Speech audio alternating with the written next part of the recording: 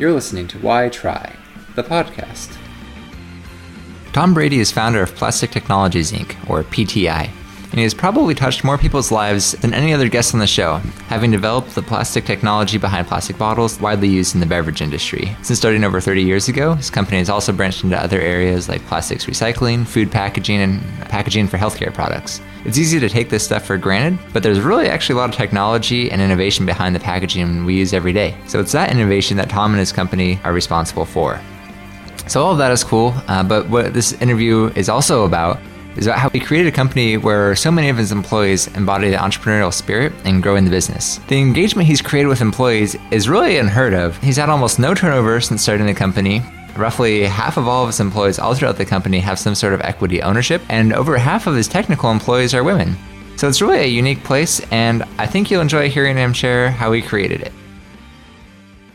So to start off, could you just share some backstory on how your company, Plastic Technologies, came to be? Kind of what led up to its creation? I mean, when I walked into the industry in 1972, there were no plastic soft drink bottles. And it happened to be that Coke and other major suppliers at the time were trying to figure out how you get into family-sized containers. And, of course, all of the containers at that time were small, metal and glass. And it turns out that you can't really effectively make large metal or glass containers. So it was that request that really opened the whole industry to the opportunity for plastic. And while there's a lot of background there, let me just skip to the fact that, you know, when we went into this business, we started with 32 and then 64-ounce bottles, and glass and metal couldn't make them. And that's really what Coke wanted. And Owens, Illinois at the time was where I was an employee, was a packaging company, meaning they made glass and metal and plastic. But plastic was always a little bit of a stepchild because Owens, Illinois was a glass container company. And even though they promoted this and allowed us to do all the development, and of course I was involved from the very ground floor of trying to figure out what materials worked, what kind of designs worked, and all of these kind of things, I had a chance to sort of develop the industry along with others. And it kind of developed within a glass company. And we became successful. We actually put up 4 plants. And I can remember going to the board along with several other people asking for money to expand. And Owens, Illinois kind of looked at us like, wait a minute, you know, this is getting too successful. We don't want you to really compete with our glass business. And so we're not going to expand that business. Go ahead and make your soap bottles and other kinds of things, but we're not going to expand this beverage and water and beer business. So this was back in 1985. About that time, Coke came along and asked me whether or not I would help them make their own bottle, because you can do that with plastic, not with glass and metal, and because they were looking at ways to kind of get out from under the umbrella that they had with all these suppliers. So as it turns out, I left Owens, Illinois, even as a vice president in 1985, to start a company to help Coca-Cola specifically and their 4 regional bottling cooperatives enter the self-manufacture business. And there was no conflict of interest because, yes, we were competing with glass, but as far as Owens, Illinois was concerned, they weren't going to pursue the plastic option. So that's kind of where it got started. I literally walked out of the Owens, Illinois building, took an office in downtown Toledo, looking up at the Owens, Illinois building by myself. I had worked for Owens, Illinois for 13 years, and I think I was a pretty good employee. But this was an opportunity. I had small kids and a wife who was very supportive, told me to go for it. And I figured that if it didn't work, I could always go get a real job as an engineer at some point. So that's where I kind of got started. And as a practical matter, it was just me in an office that, by the way, a friend gave me for free. I had no employees. I did all my technical work by contracting that work with local and even distant kinds of suppliers. And that's sort of where it all started. What interested you about that opportunity? Well, you know, I think as a practical matter, while I never really was looking for an entrepreneurial opportunity, I think it was a natural for somebody like me going, frankly, all the way back to my college days. And interestingly, when I went to Dartmouth College in engineering, our first engineering course was one where we were given a large problem, divided into teams, called ourselves companies, acted like a company, even though we didn't know what a company was at that young age, to try to figure out how to solve that problem and sell it, if you will, build a business to the Board of Overseers, a paper business. And I think, while people like to think that you can teach people how to be entrepreneurs, my view is that the way people become entrepreneurs is they find themselves in a situation where they can learn as opposed to pick up a textbook and go to a course. And so that was an experience that I happened to have. And as it happens, when I came back to my 15th college reunion, I bet half of us from that class had already gone out and started companies in one area or another. So back to your question, I think while I wasn't looking for the opportunity, I always had my eyes open. And like a lot of things that I tell people that work with me now is, part of the secret to life is not planning everything, but keeping your eyes open so that when opportunities come along, whether they're in this case an entrepreneurial opportunity or in the case of trying to figure out what a customer might need, those things are things that you have to sort of perceive. And in most cases, you have to act quickly. In my case, if I had taken longer than 3 or 4 months to figure out whether or not I was going to go do this, even though it was a big step, Coke would have moved on and found somebody else to go do it. So I had to make a decision, to kind of go do that. And I didn't come from an entrepreneurial family. My father was an engineer that worked at the same company his whole life. My mom was a teacher.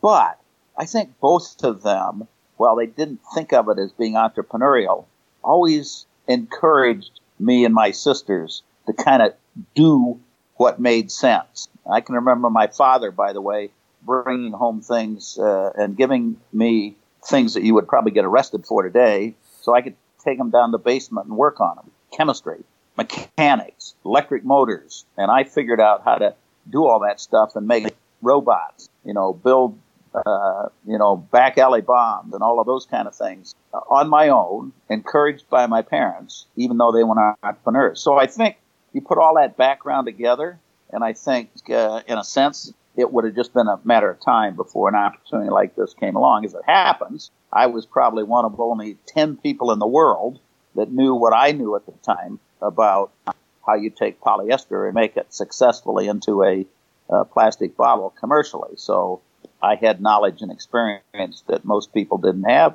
and I took advantage of it, and my wife supported me. Can you talk a little bit about how your business has grown since then and kind of how you got into some of the different areas over time? About 6 months after I had left Owens, Illinois, took an office, one of the guys that I had hired out of the University of Toledo, who was an engineer, sort of wandered over and said, "What are you doing?" A guy named Bob Deerdorf, as it happens. Because Owens, Illinois wasn't pursuing this whole thing, I ended up saying, listen, I've got a lot more to do here than I could ever accomplish on my own. Are you interested in coming to work for me? And oh, by the way, I have to pay you probably a lot less than you were making at Owens, Illinois. I can't give you any benefits, and I can't give you any security. Are you interested? And he said, yeah, I'd like to. So it was just Bob and me. And about 6 months later, Scott came over and asked the same question. I gave him the same story. Can't give you any benefits, can't pay you much, can't give you any security. Do you want to come to work? So he came to work. 6 months later, Frank Samirsky came over. And so I sort of asked the same question, and I think the four of us really are sort of the founders of this business. And by the time I had hired those three individuals, we were looking for new customers, not just Coke.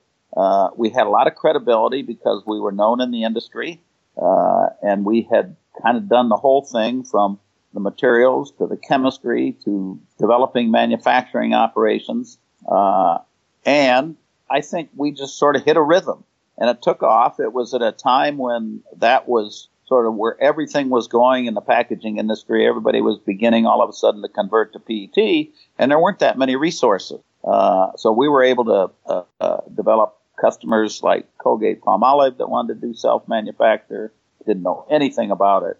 Coke, and eventually other companies like Nestle, and eventually Pepsi, and lots of other sort of companies. So I think it was, you might say I was lucky in a way, and I think you can kind of say that about all entrepreneurs, but in a way you sort of make your own luck. And in my case, I happened to be able to hire people that I had hired back home in Illinois and trained with no conflict of interest, and we just kind of took it to a whole new level in an industry that really wanted to grow. And those kind of companies, I mean, the Coca-Colas of the world, while they're huge, they had a huge opportunity to save money by manufacturing their own containers instead of buying them from a merchant supplier. So we provided everything from manufacturing to plant support to design to prototyping and all of those things. And by the way, in those early days, we didn't have much except our computers and a desk, computers such as they were, by the way. So we contracted out laboratory services, but eventually we began to sort of put our own laboratory together. And like entrepreneurs, we, squeezed our compensation down so that we could afford to buy a few things, to do the kinds of things in a laboratory that we wanted to, from testing to prototyping. But we also got a little creative, which I think entrepreneurs need to do. As a practical matter, even though I had signed long-term 3-year contracts with all 4 of the major then regional bottling cooperatives at Coke, after about a year, 2 of them decided they didn't want to do this anymore. And that was sort of one of those times when I could have bought out the contracts, and we probably 4 of us could have walked away and been, pretty happy. But instead of that, we offered the money that we would have gotten from those buyouts to the remaining 2 co-ops in exchange for them extending the contract to 5 years, which really gave us the time frame and the platform to develop a longer-term business with multiple customers and so forth. So along the way, you run into totally unexpected things. And part of what an entrepreneur needs to do is figure out what you're going to do when you hit a barrier that you hadn't seen before. That was one of ours, but it turned out to be an opportunity for us. What are some of the other business segments that you guys have gotten into over the last 30 plus years? We're in the plastics PET recycling business, which is an extension in a way of the package development business, but it is a very different business, and it's manufacturing rather than development and service. We're also in the specialty package manufacturing business, which again is an extension, but is a manufacturing business.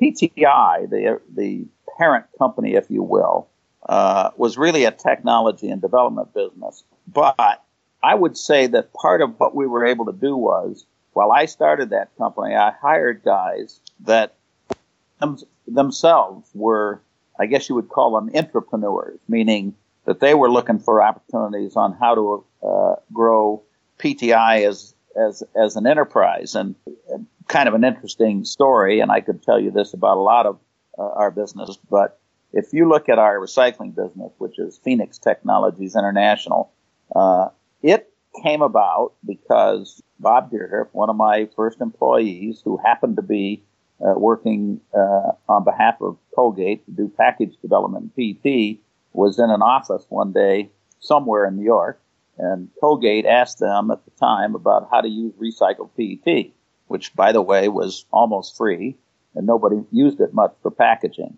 But instead of Bob saying, pay us, $100,000 and we'll show you how to do that and figure it out for you, he moved that conversation into something where Colgate said, would you do it for us? And so the opportunity came for us to put together a contract proposal, even though we had never been in the manufacturing business for Colgate, to make recycled PET for them. But we said to Colgate in the contract, if we're not able to do it or you don't like what we're doing after 3 years, you can have the business buy it for X amount. And then, of course, we worked hard to make sure they didn't want to do it. And so after that, it became a major business. And Phoenix today now, by the way, is, I think, maybe the largest merchant supplier of food-grade recycled PET in the country. And I could say that about some of our other businesses. We started PTI Europe, and Frank, who was over in Europe doing contract work for a customer, suddenly discovered that there was an opportunity over there for us to actually put an operation in, and he negotiated that with several customers, and it led to that. But again, I was not there, and had Frank and Bob in case of Phoenix not been there, we probably wouldn't have done those things. And part of our model, by the way, is not to just grow PTI into a massive company, but rather to start separate enterprises. Phoenix, Preform Technologies, which is our specialty manufacturing company, PTI Europe, and now we are starting a fifth one called Guardian Medical. These are all separate enterprises that are very interrelated with PT. There's cross ownership, but it also gave me an opportunity to tell the Franks and the Bobs and the Scotts of the world, go make this happen. So even though they were within our company enterprise, they actually started separate enterprises. I offered them ownership in those enterprises. PTI took ownership in those enterprises. So each one of those things, I think, got started because we treated them all as separate opportunities with an incentive for people to do more than just come to work today and say, I helped you start a company. And so that's been our model. And it also allowed us, by the way, to do more than just professional services. And, of course, the tax structure for a professional service company and the way you compensate and provide benefits are different than a manufacturing company. So by keeping those companies separate but with cross ownership, we were able to do something that most companies can't do. For example, how many recycling companies have access, to one of the high-quality technical development companies in the world, proprietary access, who, by the way, developed the technology that is now was patented and is now being used in Phoenix Technologies? And what technical development companies have manufacturing companies that they can actually send their employees to be trained and to learn what the customers are doing?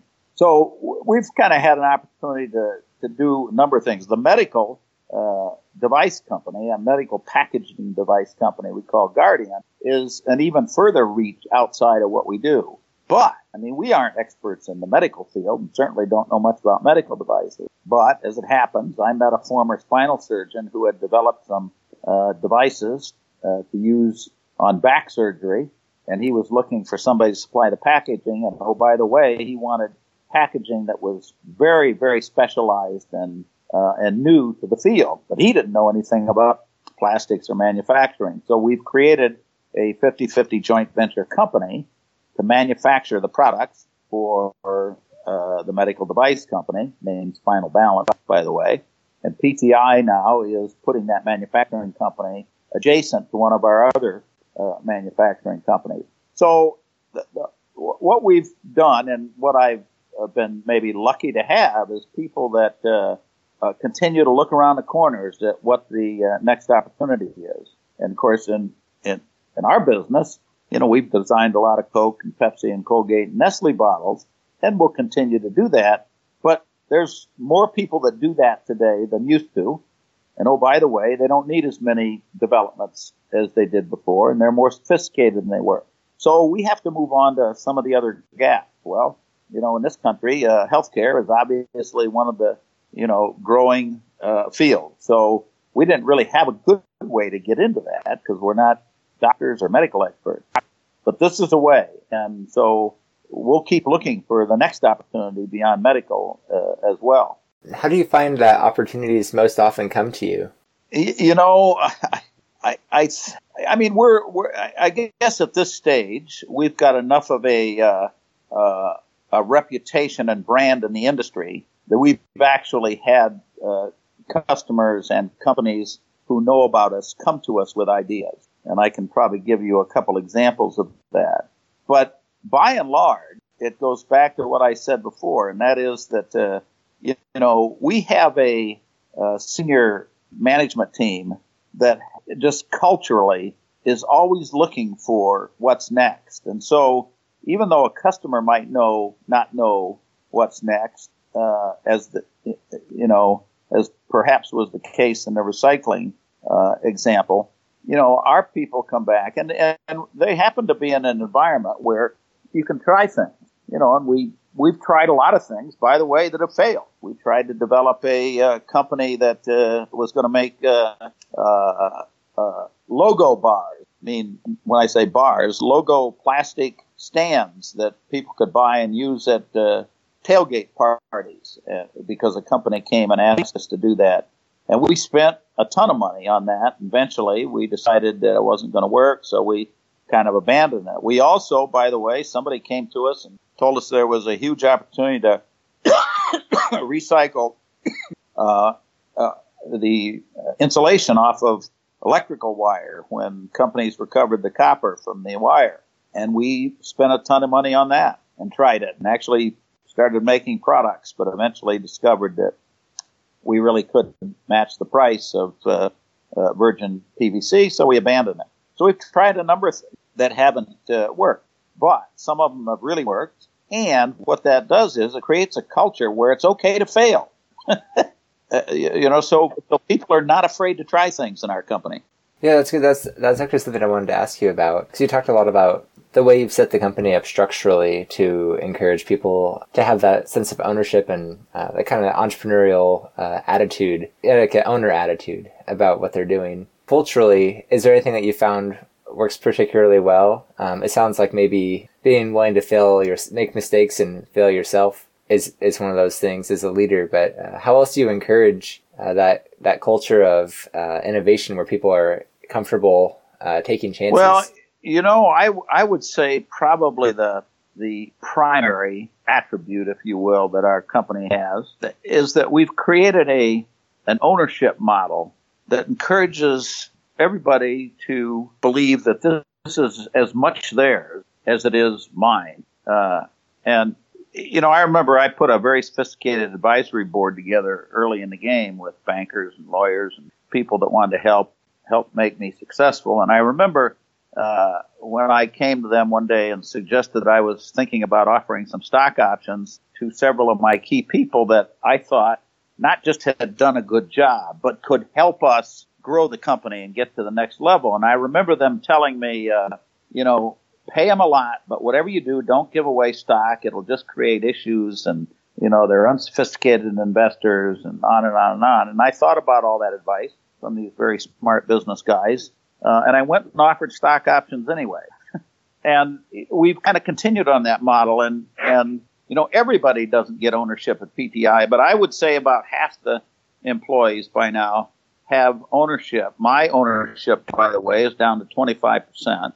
And most of these folks have taken on, the objective of making PTI successful, because this is as much their company as it is mine. This isn't like working for IBM and getting a few stock shares once in a while. This is about really owning a piece of the rock. And by the way, when I first began doing this, of course, I and my wife Betsy kind of made the judgments about who was going to get a stock option. But today we've got a even more interesting and sophisticated model, and that is where the senior management staff has a say in who else gets stock. And so anybody in a company can propose and make a case for an employee, but it's not just me and it's not just the board. It is our senior people who are engaged themselves that decide whether they want somebody else on board.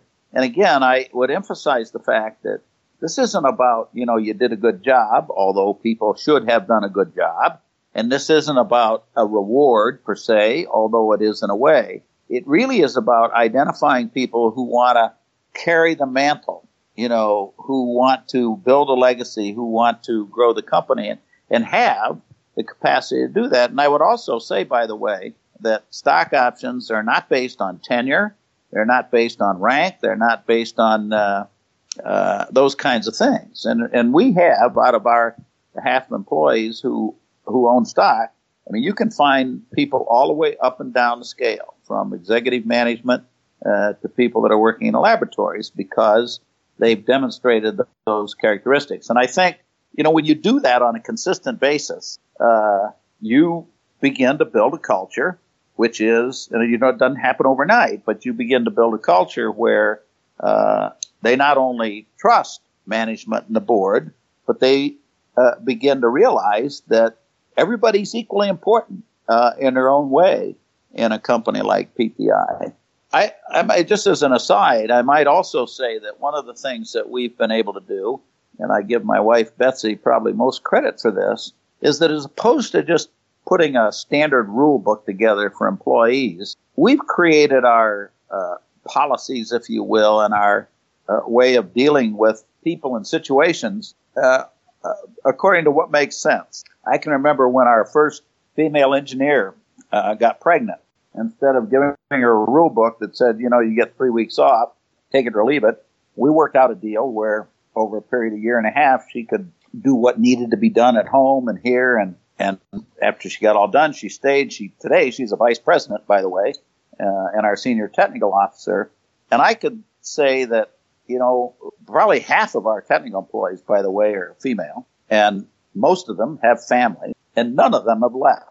Why is that? Well, it's because, we've been able to create an environment where they have a say in what happens. And by the way, we're flexible. We got a rule book, but our rule book is sort of, changes according to what makes sense. So all of that helps build the culture where people want to make the place successful. And I could tell you a number of stories where customers have said and or even written letters back to us, saying, you have such an amazing place, but it's not about the place. What they're talking about is the people, because all of that kind of a culture also causes the employee owners to do an even better job for customers, because that's where it all starts. So I don't know how you get there.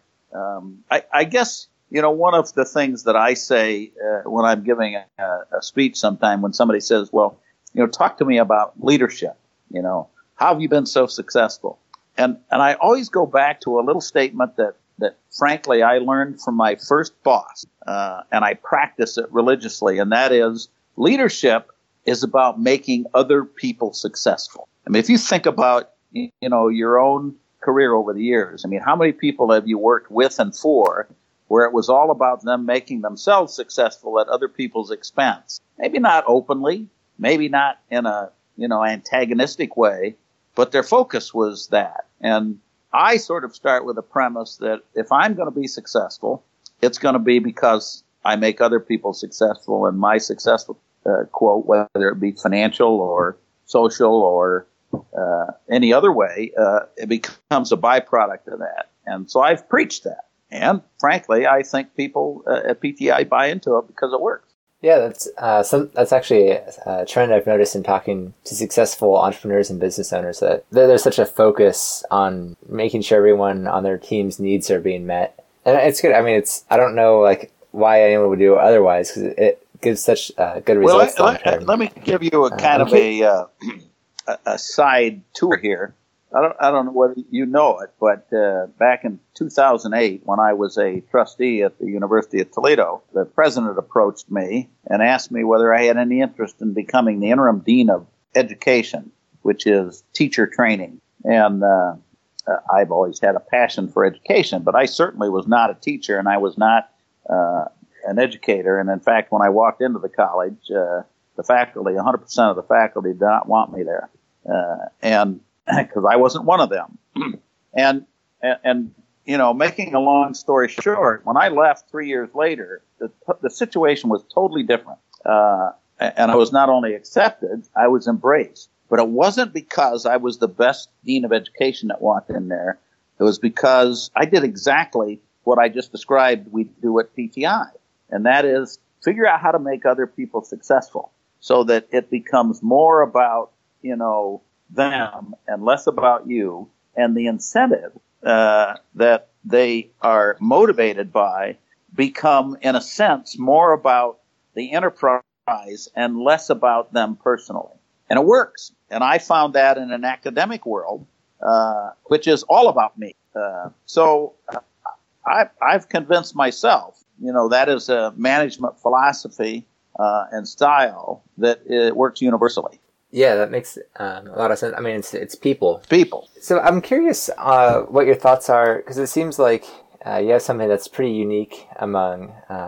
Why do you think that it's not more common? Like, why haven't more people figured out ways of structuring these things, like this approach to leadership? It seems like there's a lot of large organizations struggle with at least like the innovation side of it. What do you think holds organizations back from embracing this kind of approach? One element, I think, is size. As I indicated, we have been diligent about continuing to break our entire enterprise into smaller, separate companies where the nature of that is that not only the people that are leading those enterprises, but those that work in those enterprises feel closer, to the action. They're closer to the business. They're closer to the customers. They're closer. And by the way, they can more directly share in the success, whether that be monetary or otherwise, and the challenges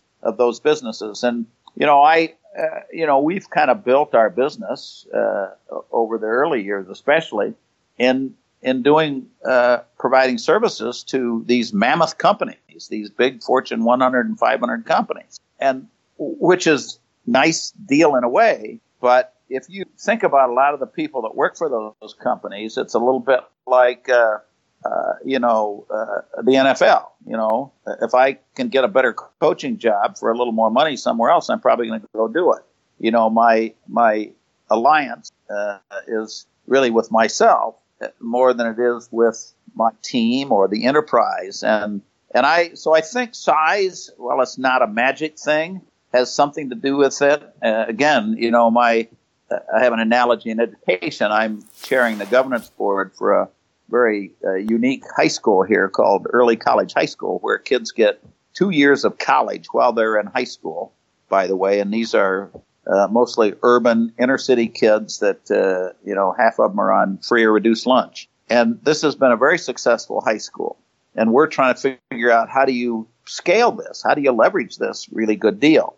But one of the cautions that we keep telling ourselves is, don't just make this school big, hoping that you'll be able to develop the same culture, because you'll run into the same thing that a big high school runs into.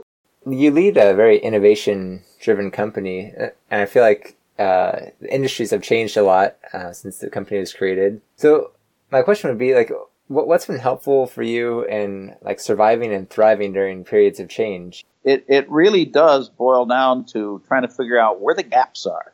There was a gap when I started. Nobody knew how to make PET bottles, and there was this huge opportunity. That gap has narrowed. So where are the next gaps? And, one of the gaps is recycling. We only recycle 30% of the material in this country. What about the other 70%? Can we figure that out? Can we figure out how to recycle medical plastics? If you go to the back door of a hospital on a loading dock someday and see that the plastics that go out of a hospital, either to an incinerator or to a landfill, it'll knock your socks off. So that those are opportunities. And, for us, question, without dropping what we're doing, because that pays the bills, question is, how do you devote enough energy to figuring out where some of those opportunities are and making some connections? So, again, I don't, in some ways we've been lucky.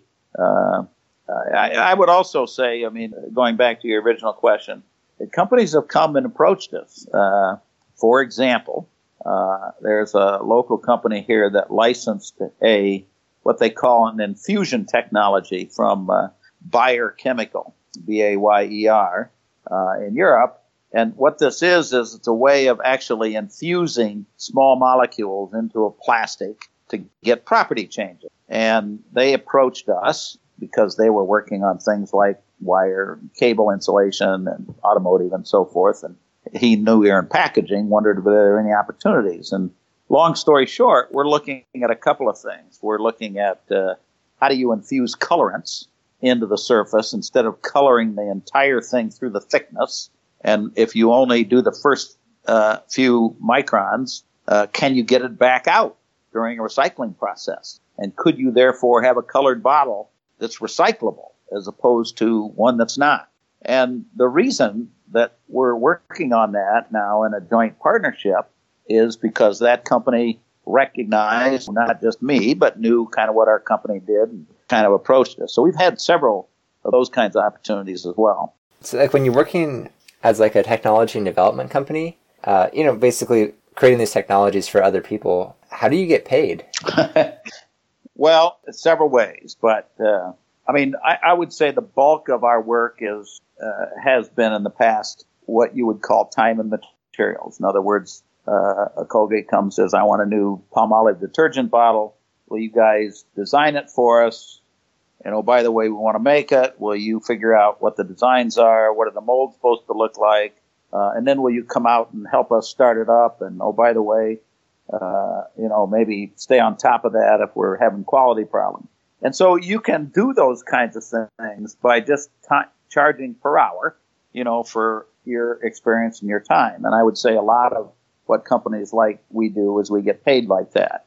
However, the way to really leverage your technology is and your expertise is to find ways to get paid twice for doing something once, either with a license and or a use fee. Now, if a customer comes in and pays us to do something, and we just sort of roll over and say, yeah, we'll do it. Here, you can have it, even though it's really something valuable, which we do sometimes, maybe more than we should.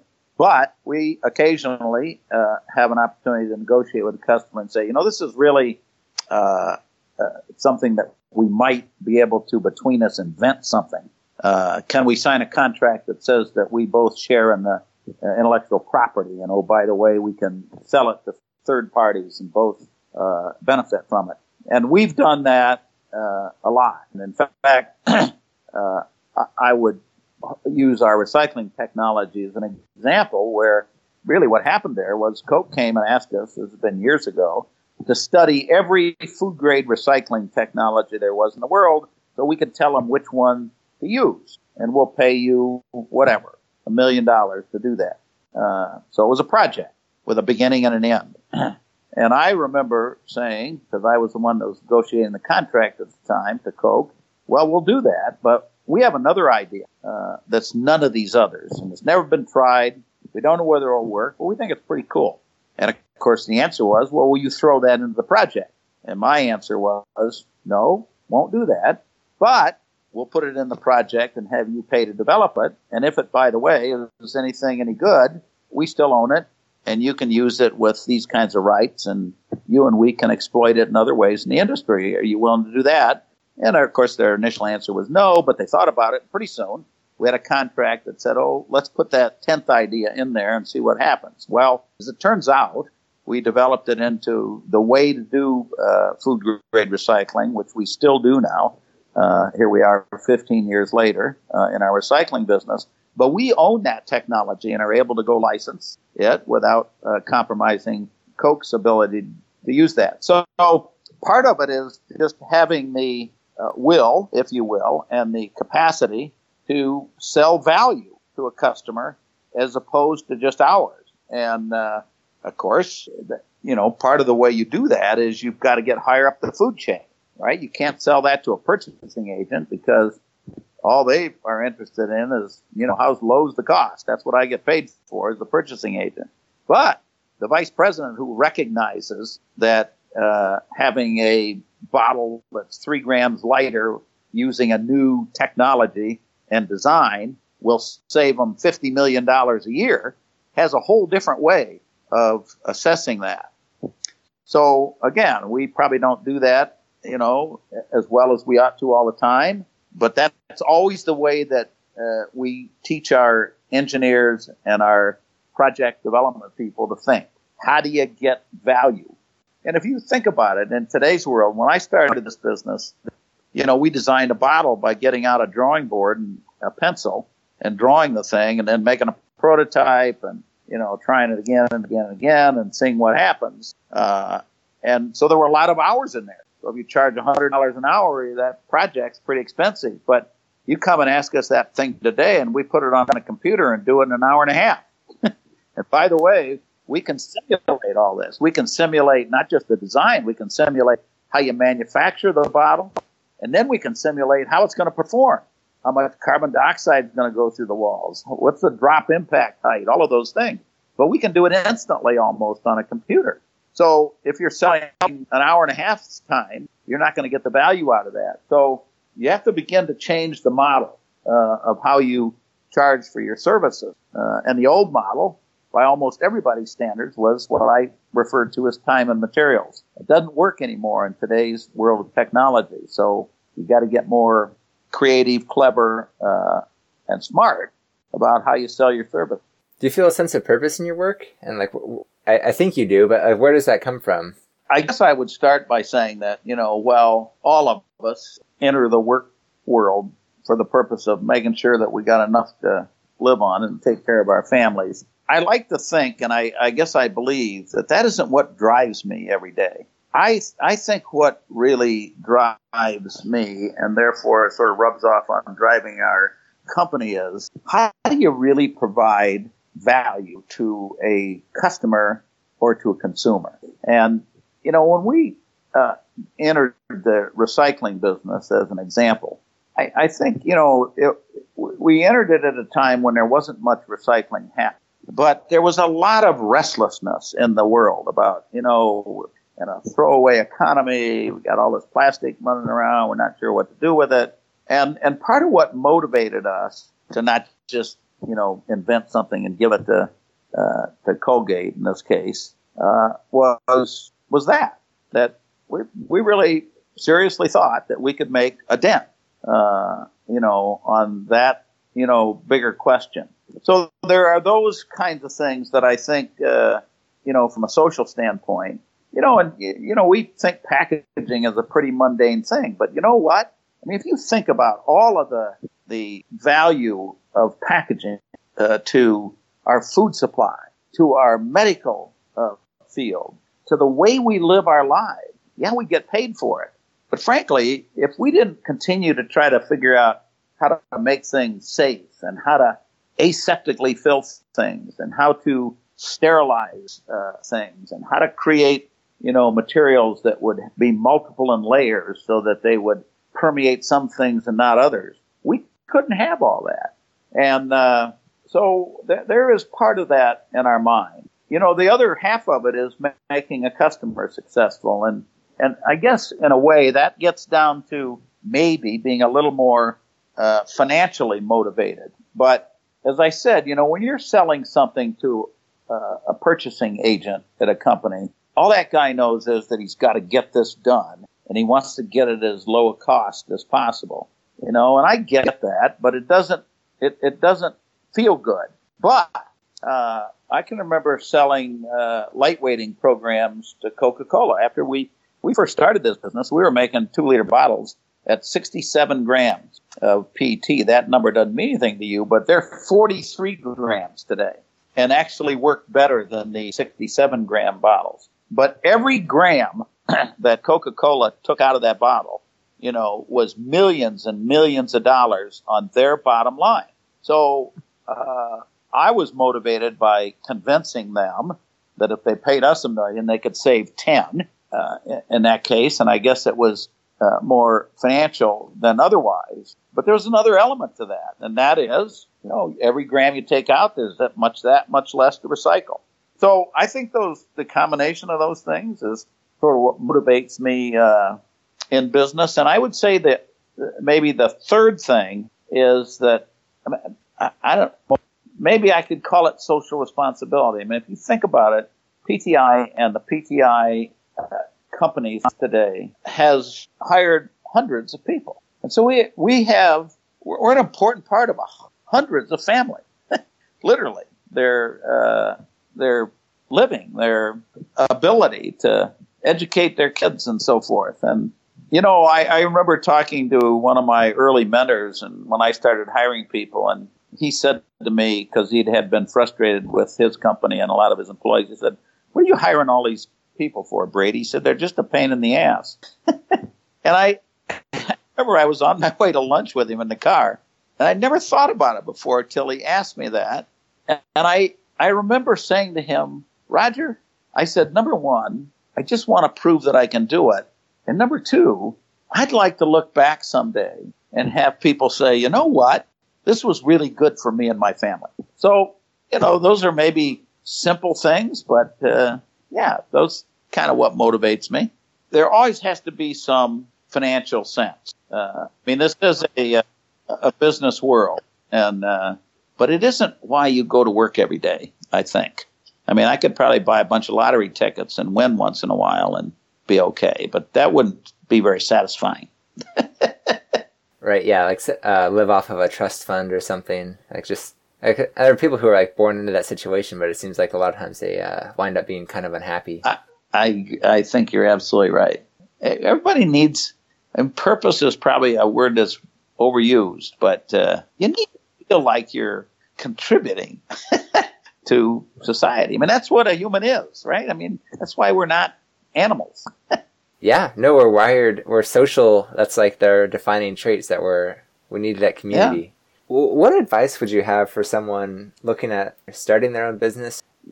Maybe let me give you a 30,000-foot initial answer to that. And I think one of the things that really makes this country special is that we really have a society, an economy, and a social structure that encourages people to start businesses and to do commerce. And if we lose that, I think we are headed down a very, very steep slope. Getting down to the 1,000-foot level, I think everybody's not an entrepreneur, but somebody needs to be a risk taker and actually enjoy that. Not that it doesn't have its challenges. And entrepreneurs need to have an unusual level of energy. When I started this company, I had 3 kids between 6 and 13. And I will say I did not compromise my family life. I probably didn't sleep much. In fact, I was coaching 7 days a week during the summers. But I had a lot of energy, and I needed a lot of energy because when you're trying to start up a company, by and large, it's something that, hadn't been done in exactly the same way. And so you need to be able to spend almost 24/7, meeting, the hurdles. I guess, another thing that, you need to think about if you're really going to jump out and do it on your own is that you really are alone. It's kind of like, when you're working for a company, you can almost always say it's somebody else's responsibility. It's a little bit like in my mind, I remember I told my kids as they got older and began to have their own children, I said, you can read every book in the world on childcare, but you know what? You're going to write your own book. And in a way, that's kind of like what it is for entrepreneurs. You're going to write your own book. You can take all the advice you want. You can read all you want. You can think you got it all figured out, but you're going to write a book along the way.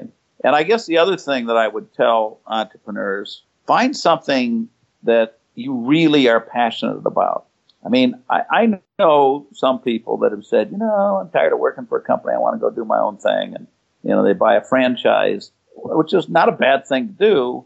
But if it's just something that you're doing, it's not something that you get up every day and you're really excited about figuring out how to, make it successful and make your customers successful and figure out where the world's going. And I think a lot of that stuff doesn't work and wears out. So I guess those are sort of the things. You need energy, you need passion, and you need something that, that you really like to do. On the energy note, and maybe it ties into passion too, what are some ways of maximizing your energy? Do you feel like, is that a flexible thing, the amount of energy you have, or is it kind of something you're born with? Yeah, that's a darn good question. I think in some ways you're kind of born with it, but on the other hand, most of us are born with pretty much the same things, and so I think a lot of it has to do with the environment you're in. I was lucky enough to always be motivated by my parents to be thoroughly engaged in lots of different things. And I think that kind of helped form me. And I remember, for example, athletics. I was always in athletics. And I remember when I was captain of the football team as a senior, and I was all league and all big deal and all of that. And I can remember the coach one time when I was slacking off, took me out, put me on a bench for about a quarter. And of course, I was devastated. After he let me sit there for about a quarter, came up to me and he said to me, Brady, he said, the time you have to worry is when I don't care whether you're doing a good job or not. Now get back in there. And that was maybe a time in my life when, I was associated with a mentor, who really helped me understand, what life was all about. And each one of those experiences, that was just one, sort of combined to create who you are. Of course, they go all the way back to when you're, 1, 2, and 3 years old. But I think also people that aren't one-dimensional are more likely, to have the energy and passion about things because they see other opportunities. One of the things I say to people today in some of my public speeches, the way things developed early on was they were pretty much monolithic. In other words, you could kind of do everything in your own space and your own industry, and there was a lot to do. But today, the big opportunities, I think, are at the interface of where different industries and different technologies and different philosophies meet. And you can't get there unless you're in an environment where you're forced to be exposed to different things. I could give you a good example here. For years, I've known one of the photochemistry professors down at Bowling Green State University.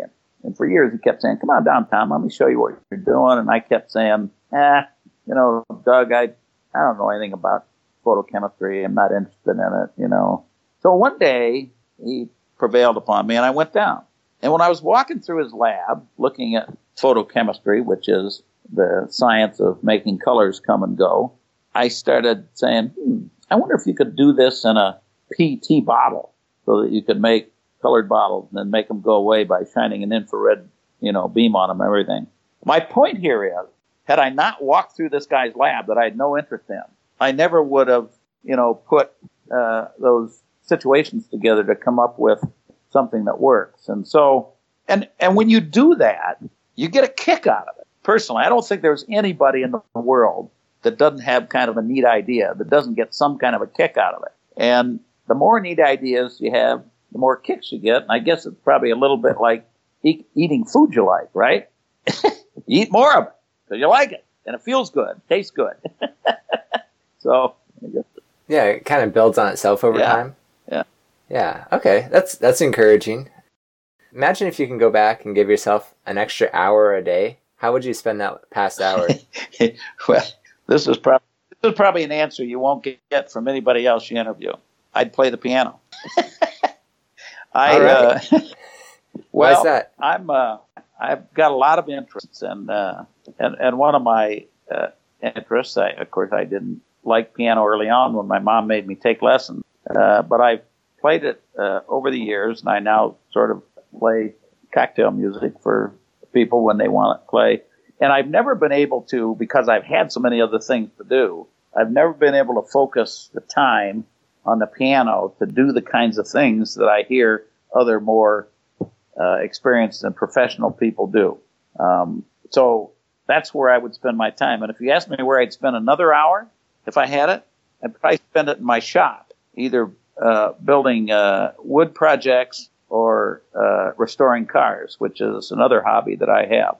I've always done some of this, and I do believe that having, no matter how busy you are, even for people that are starting businesses and so forth, you have got to have a variety in your life that allows you to re-energize yourself, if you will, for the work that you do 12 hours a day. And so that's where I would spend my time. And if I had a third hour, I'd probably spend it with my grandkids.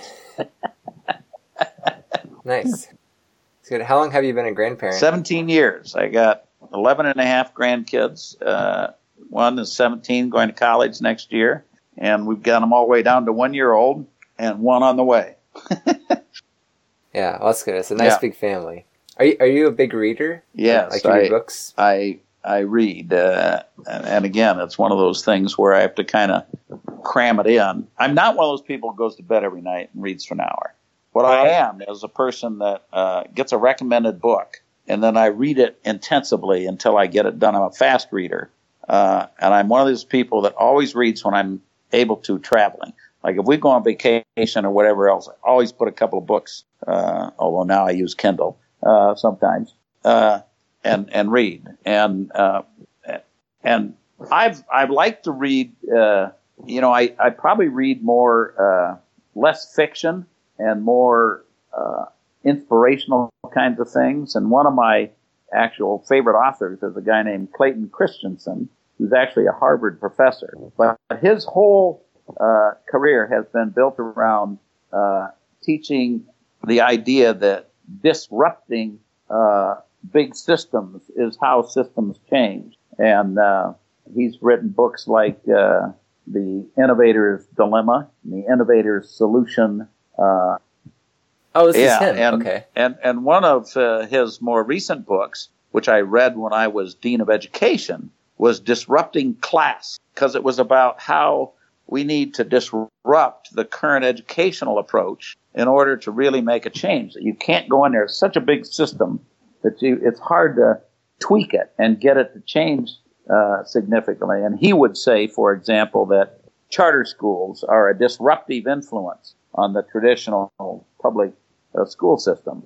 He would also say that, when personal computers came along and all there were mainframe computers, nobody was scared of personal computers. It couldn't do much. They didn't really have a place. So what happened was, instead of the personal computer coming in and trying to do the job of a mainframe, it went where there was no computing power.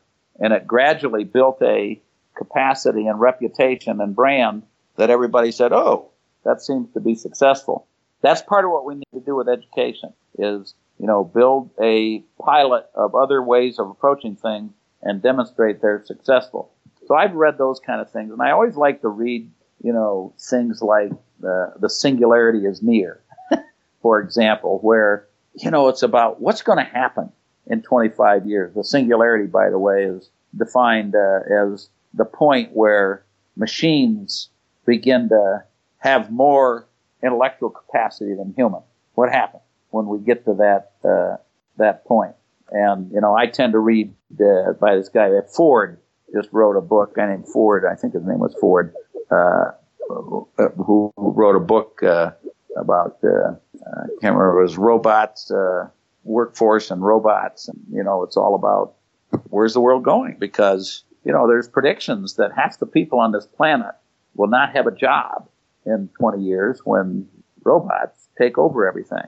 So I tend to read that kind of stuff and keep reflecting on where it's going. I just read a book, can't remember the name, about the water problem in this world. And here in this region, for example, we've got huge algae problems on our river and lake. You may have read about Lake Erie. How do you deal with that? Well, I think rather than just lamenting it, you got to figure out ways to manage those problems other than just saying, hope no more manure goes in the river. That probably isn't going to happen. So how do you deal with it? By the way, there are a bunch of guys here over at the University of Toledo that are figuring out ways to plant lotus along the river, which will absorb phosphorus, and then you harvest the lotus. Harvest the lotus, and by the way, you make it into medicine and food instead of trying to tell people not to have cows. Yeah, well, I was going to say, you either need a better cow or you need a better system somehow. But I tend to find myself, always intrigued by what are the next big things. And education is one of my big deals now, since I'm not spending so much time designing plastic bottles. And if I had to pick the one thing in this world that we ought to be doing to solve all our economic development, social and environmental problems, I'd pick education. And, when 80% of the urban kids that start kindergarten aren't prepared, they have a low chance of ever graduating. And we That happens again and again and again in all our urban districts across this country. And yet we say we can't afford to do universal pre-kindergarten, and we can't afford to do these things. But that's where we need to spend our time. So, frankly, that's what I'm doing these days. I'm spending time. Nobody can fire me or pay me any less anymore, so I'm spending all my time trying to transform the educational system. That's why I read Clayton Christensen, so I can figure out ways to do it. Yeah, right on. And good luck. Yeah, I hope you're successful. Thanks so much for taking the time. I feel like I learned a lot. I had a lot of fun talking to you. I hope you got something of value out of it as well. Well, I hope your enterprise. Forget my one little interview, but I hope your approach to creating a business here is successful, and maybe we'll cross paths someday. If you like this episode and want to hear more like it, make sure you've clicked subscribe in your podcast app. Also, if you could share this episode with at least one friend, that would really help me out, and I'd appreciate it a lot. I'm always trying to grow the impact this podcast can have, both in terms of the number of people and the value that it creates for each person. You can hear more episodes like this one at nicholaspeel.com, and podcasts aren't the only thing you'll find there. You'll also get recipes for delicious and mostly nutritious food, book recommendations of guests, and a little bit of writing about mindset and entrepreneurship. Lastly, music for this podcast is by Cambrian Explosion, who have signed up for the mission to settle Mars. Someday, probably within my lifetime, I'm optimistic, people throughout the solar system will be listening to their music. You can listen to Cambrian Explosion today on iTunes, Spotify, and cepdx.bandcamp.com. Thanks for listening.